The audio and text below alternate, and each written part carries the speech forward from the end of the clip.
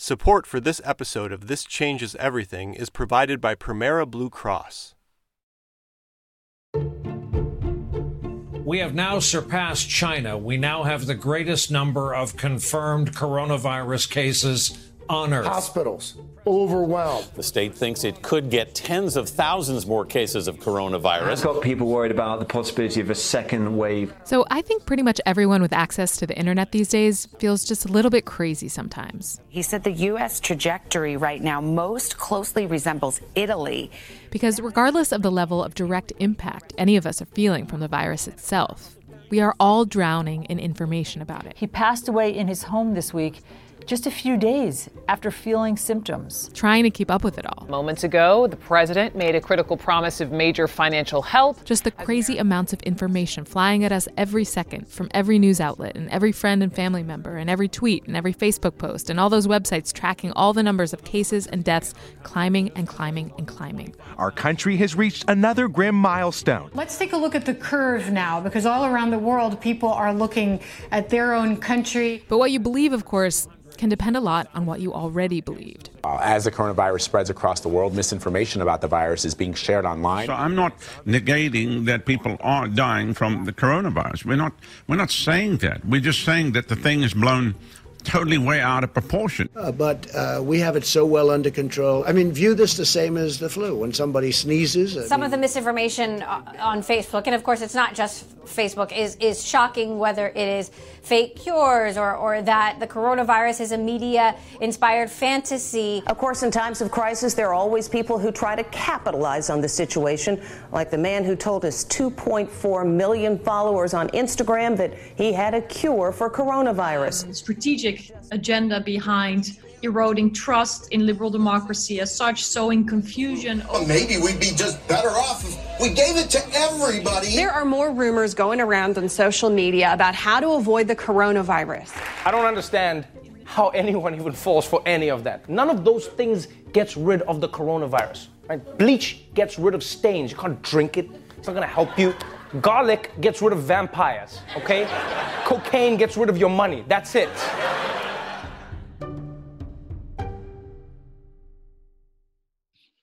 Is this working? Yeah, can you hear me? Yeah. Let me just leave a note that I'm recording to people. Yeah. Do not disturb. So this is Mo. My name is Mohammed Kloob. Most people call me Mo. And he's the audience engagement editor at Crosscut. Okay. You're off the hook for a little while. Yeah. And an audience engagement editor is someone who is almost by definition online a lot. I'm just trying to turn off as many notifications as possible. For your job and also maybe for your life, do you find yourself spending more time online or less now? If you look on my Slack, so Slack is our newsroom messaging tool, and you can set a little status, a little descriptor of your job, and mine just says terminally online. Right. Yeah, I struggle to be offline, and I really admire people who in 2020 still manage to be offline. I would like to be more offline, and I've mentioned this. I think the times when I am able to disconnect, they make me a better friend, a better employee, a better boyfriend, a better family member, because the nature of my job of having to be online at least 8 hours of the day, they make it hard to, you develop habits. But it's not all bad. For me, I really enjoy Twitter. I use Twitter for sports. I use Twitter for jokes. Oh, wait. Maybe it is. And it's hard when this is on everyone's mind. It doesn't feel like you can even, escape. I mean, one of the first things to go in this outbreak was basketball. Sports. Right. And he has just tweeted within the past 2 minutes that the NBA is suspending the season. Yeah, What does sports Twitter do without sports? They're eating each other alive.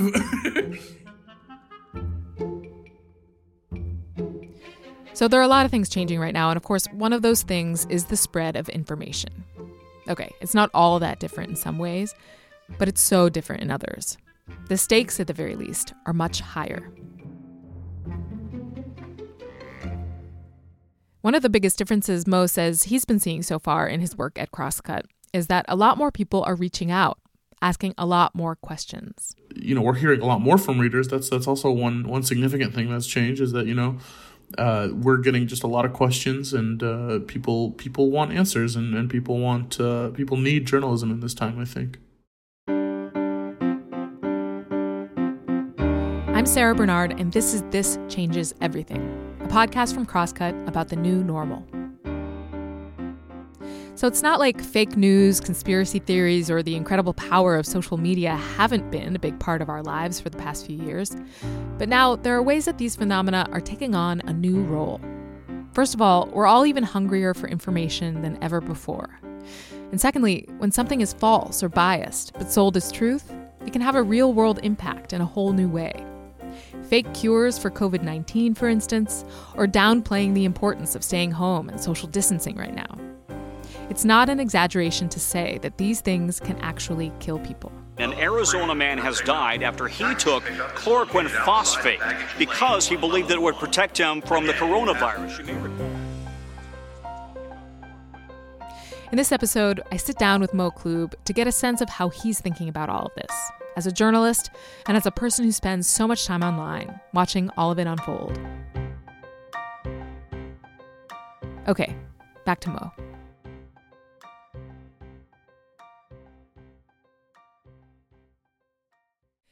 I know that part of your job is to share what Crosscut is doing, but it's also to kind of monitor how the audience is feeling. And is there anything that kind of sticks out to you as a trend in what people are asking or saying?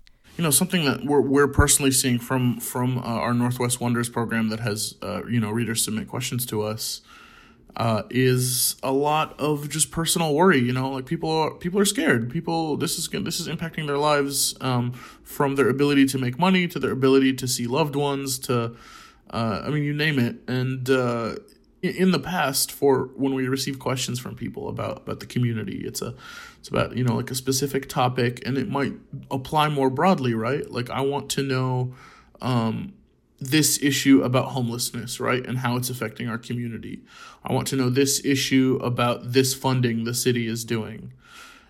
I will say, in the last just like 2 weeks alone, I've been seeing a lot more just like personal questions. People are like I am immunocompromised. Here are the specific details of my situation. What can be done for someone like me right now? And so the questions are getting more personal because people want answers, and I don't know if they're getting them. And to their credit, like Washington State and states across the country are doing what they can for. And I know there's help coming, federally, but people are worried, and the trend of people caring about misinformation and trying to sort out fact from fiction, and maybe needing guidance on how to do that. Yeah, it's like information that is accurate is really important. It always has been, obviously, but at the same time, there's this new layer to the sort of importance of getting accurate information quickly, and that leads to a lot of panic and sort of manic. Is there anything that you're kind of observing now about the importance of facts, I guess? I think personally, we've been living in a time when, for the last few years, when facts are up for debate suddenly, which they should not be. I guess it depends on who you talk to, but I think even for people who haven't really been thinking about misinformation or trustworthy news sources, or even just like trustworthy like people in your lives, like who are sharing things on Facebook, and I think it's forcing even people who haven't had to think about that to do so now, because they're in their homes. They're worried that they either are going to contract this virus, or someone they know is, or they're worried about their livelihood due to all the shutdowns from the virus. This tweet, and I'll read it to you here, but I think it brings up the problem of, okay, even if you have a bunch of facts in front of you, which fact matters more than the other fact, right? Yeah. Even if that's in front of you. So this person, just a random person on Twitter that people were... this got retweeted like 11,000 times, but this person said, this coronavirus has killed 85 people in America. The swine flu killed over 15,000, and we didn't go this crazy. The media is feeding you all lies, and you are oblivious. Just to jump in and fact check a bit here. This tweet was written in the morning of March 17th, and the official death count from coronavirus in the U.S. at the end of the day on March 16th was 88. By March 17th, though, it was 108. And the swine flu killed 12,469 people in the U.S., according to the CDC, not over 15,000. And of course, the numbers of coronavirus cases and deaths right now are so much higher than they were on March 17th. So much higher. And they're probably going to get way higher than even the number I'm interjecting with right now by the time you're hearing this. But as of April 9th, there are more than 456,000 coronavirus cases in the U.S. alone and over 16,000 deaths. Official estimates now suggest that the U.S. will see at least 60,000 deaths from the virus over the next few months. So, I mean, you're getting a lot of takes. I mean, we live in the time, at least on Twitter, of the hot take. Yep.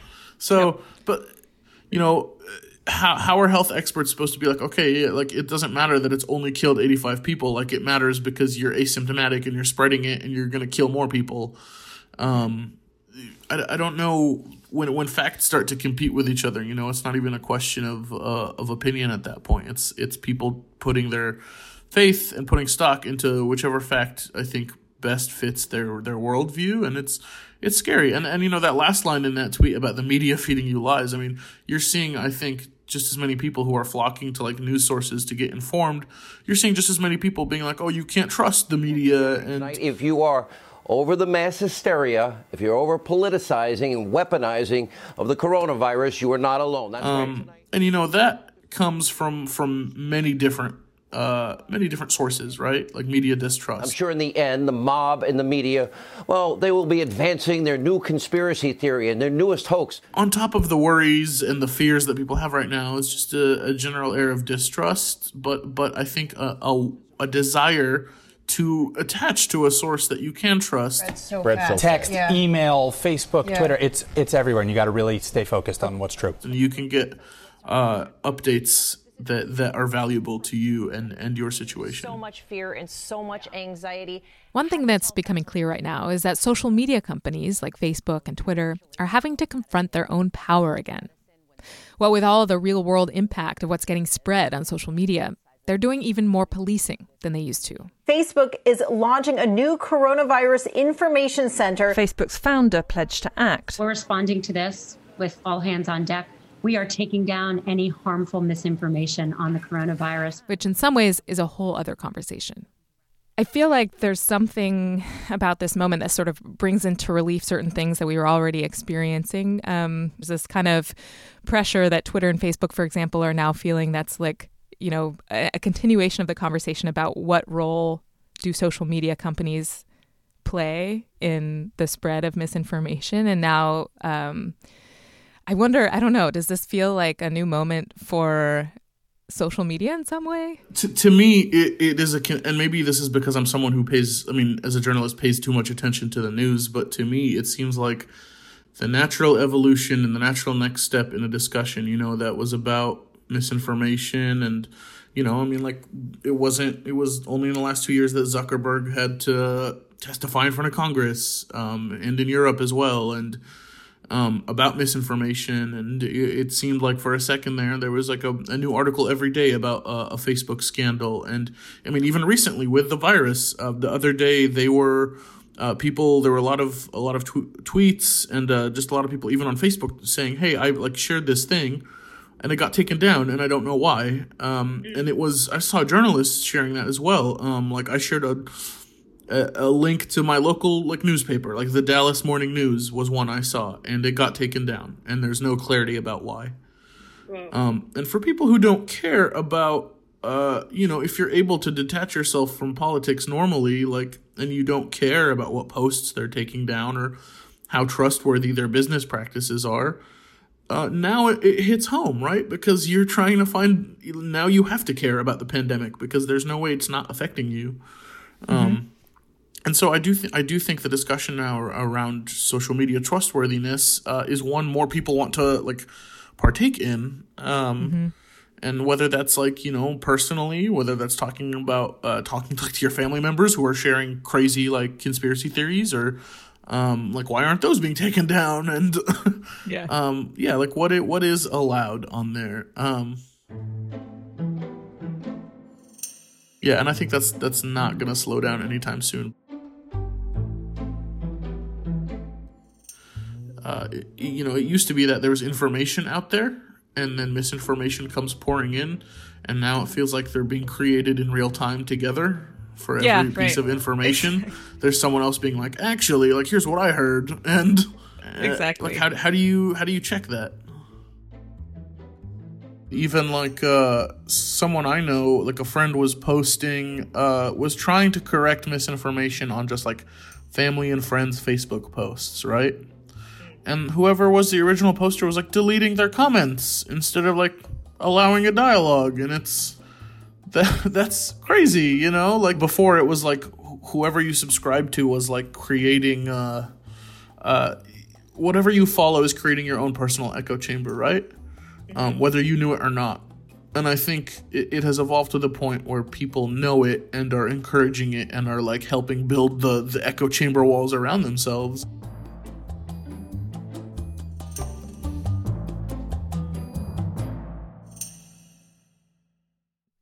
We'll get back to my conversation with Mo in just a bit. But first, a message from our sponsor, Premera Blue Cross. Premera Blue Cross was founded in Washington State. With offices in the Puget Sound area and Spokane, they know the profound impact the COVID-19 outbreak has had and will continue to have on our local communities.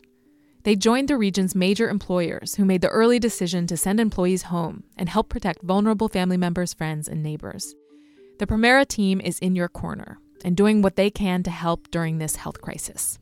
That includes covering COVID-19 tests and related office visits without out-of-pocket costs for most plan members. And they're working with the federal government toward free testing for all, regardless of health coverage. Premera has expanded virtual care options too, so people in Washington can get their symptoms checked by a doctor without leaving their home or receive ongoing care, like mental health therapy. Premera is offering early prescription refills to make sure members have the medications they need at the ready. Mail order and 90-day refills are also available. Ask your pharmacist if you want to know more about your options. Premera continues to actively monitor the situation to find more ways they can help to stop the spread of COVID-19 and get treatment to those affected. Learn more about how your care is covered at Premera.com.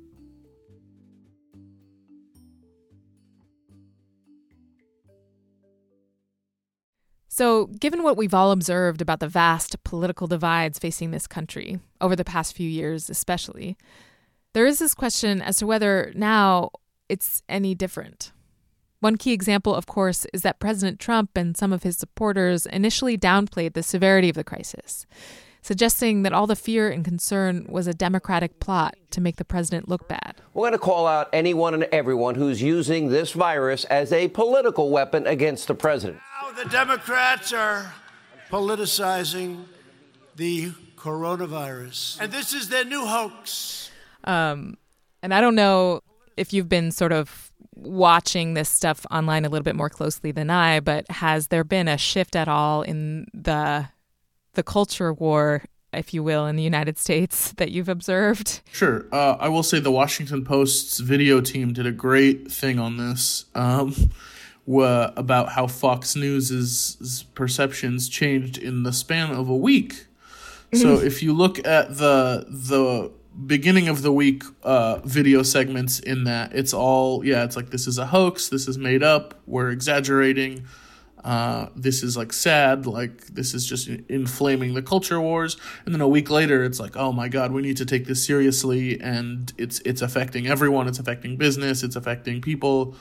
How do we stop this? And I mean, it's really funny to watch.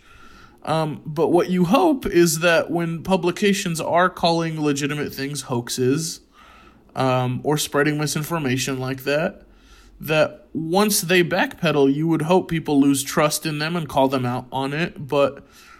And I would have to see actual numbers on this. Did Fox News lose any viewers or any trust because in the span of a week, I mean, there's so many news stories. Does anyone even remember that they were calling it a hoax? And, people have turned this into a a freedom thing when it's like it's not a freedom issue. People are asking you to do this in service of your community because the most vulnerable among us, if they come into contact with you, like it's more of a problem for them than it is for you, even if you feel healthy. Like, we know you can be asymptomatic and be spreading it. So it's just an ask of like, what does it really mean to live in a community, and what do we owe each other? And to turn it into an issue of like, well, I'm not going to do that because like someone is demanding that of me just seems irresponsible. Personally, I think. It's just like, if a global pandemic can't bring us together, what issue would bridge like the polarities that have like developed in society over the last like 10 years? Yeah, it really is this question of, okay, if this can't bring us together, what actually can? Like, what actually can? I mean, it feels like nothing can. Yeah, and there has been a lot of good humor around this virus because I strongly believe comedy is a big way people cope. And I saw just a funny tweet that was like, this response to the virus lets me know that if aliens invaded the Earth, the first thing we would do is slash interest rates. But and people love floating that as like, oh, what would happen if like aliens attack the Earth? Like, that would bring us together, would it? Like, right. If aliens attacked the Earth, there would be a lot more asked of you than sitting on your couch to keep everyone safe. Yeah. I truly don't know like what if anything can bridge the divides other than, I mean, this is why I am a journalist, right? Is I think storytelling that connects with people and changes hearts and minds and allows you to feel closer to your community is a powerful thing that creates incremental change. Mm-hmm. But any hopes of solving like deep divisions immediately seem naive at this point. And it's a luxury to be able to sit here and talk about this because there's people like loved ones close to me who are worried about making rent, keeping their children fed, things that go beyond, like misinformation is something that applies to them, but it's not like they're labeling it that and being like I am being lied to. It's like, no, I need to be able to trust something like quickly so I can make decisions that affect my livelihood. And I trust I think is not something people actively think about, but when you get a situation like this virus, this pandemic spreading, that's when the fault lines in where trust doesn't exist begin to really show themselves even more than they usually do.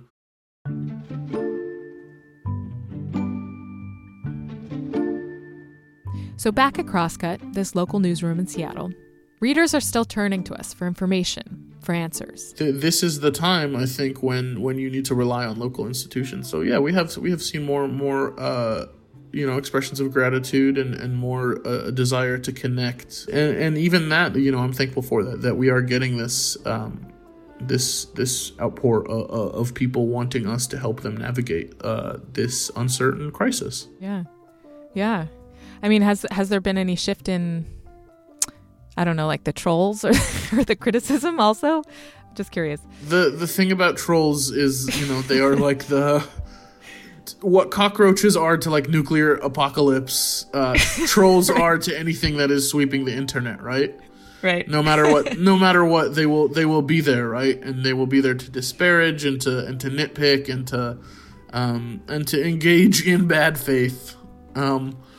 But just as much as they're there, we hope the people who are engaging in good faith stick around just as long, So yeah, I try not to give too much attention to the trolls, but they're still there. Bless them. I hope they're self-isolating and staying safe.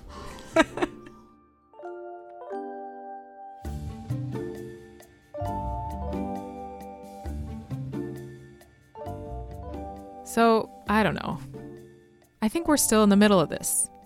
We'll see if the crisis escalates to a point where there is some lessening of the divides, where there's more of a collective turning to the same sources of truth. But in some ways, it just feels like the genie is out of the bottle when it comes to truth and perception and the internet. And it takes a global crisis to help us see just how bad it's gotten. But, there is a bright side. We have a lot of access to information, but it shouldn't all be negative. We have more access to positive things than ever before, too. And I know I struggle to remember that But I encourage everyone to keep reminding themselves that.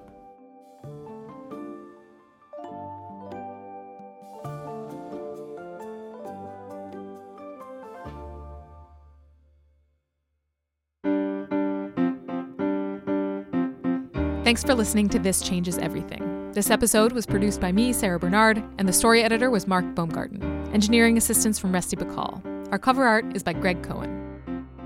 A huge thanks this week to Mo Klub, who works so hard to make sure people see the work that the Crosscut Newsroom is doing and to help answer as many questions as he possibly can.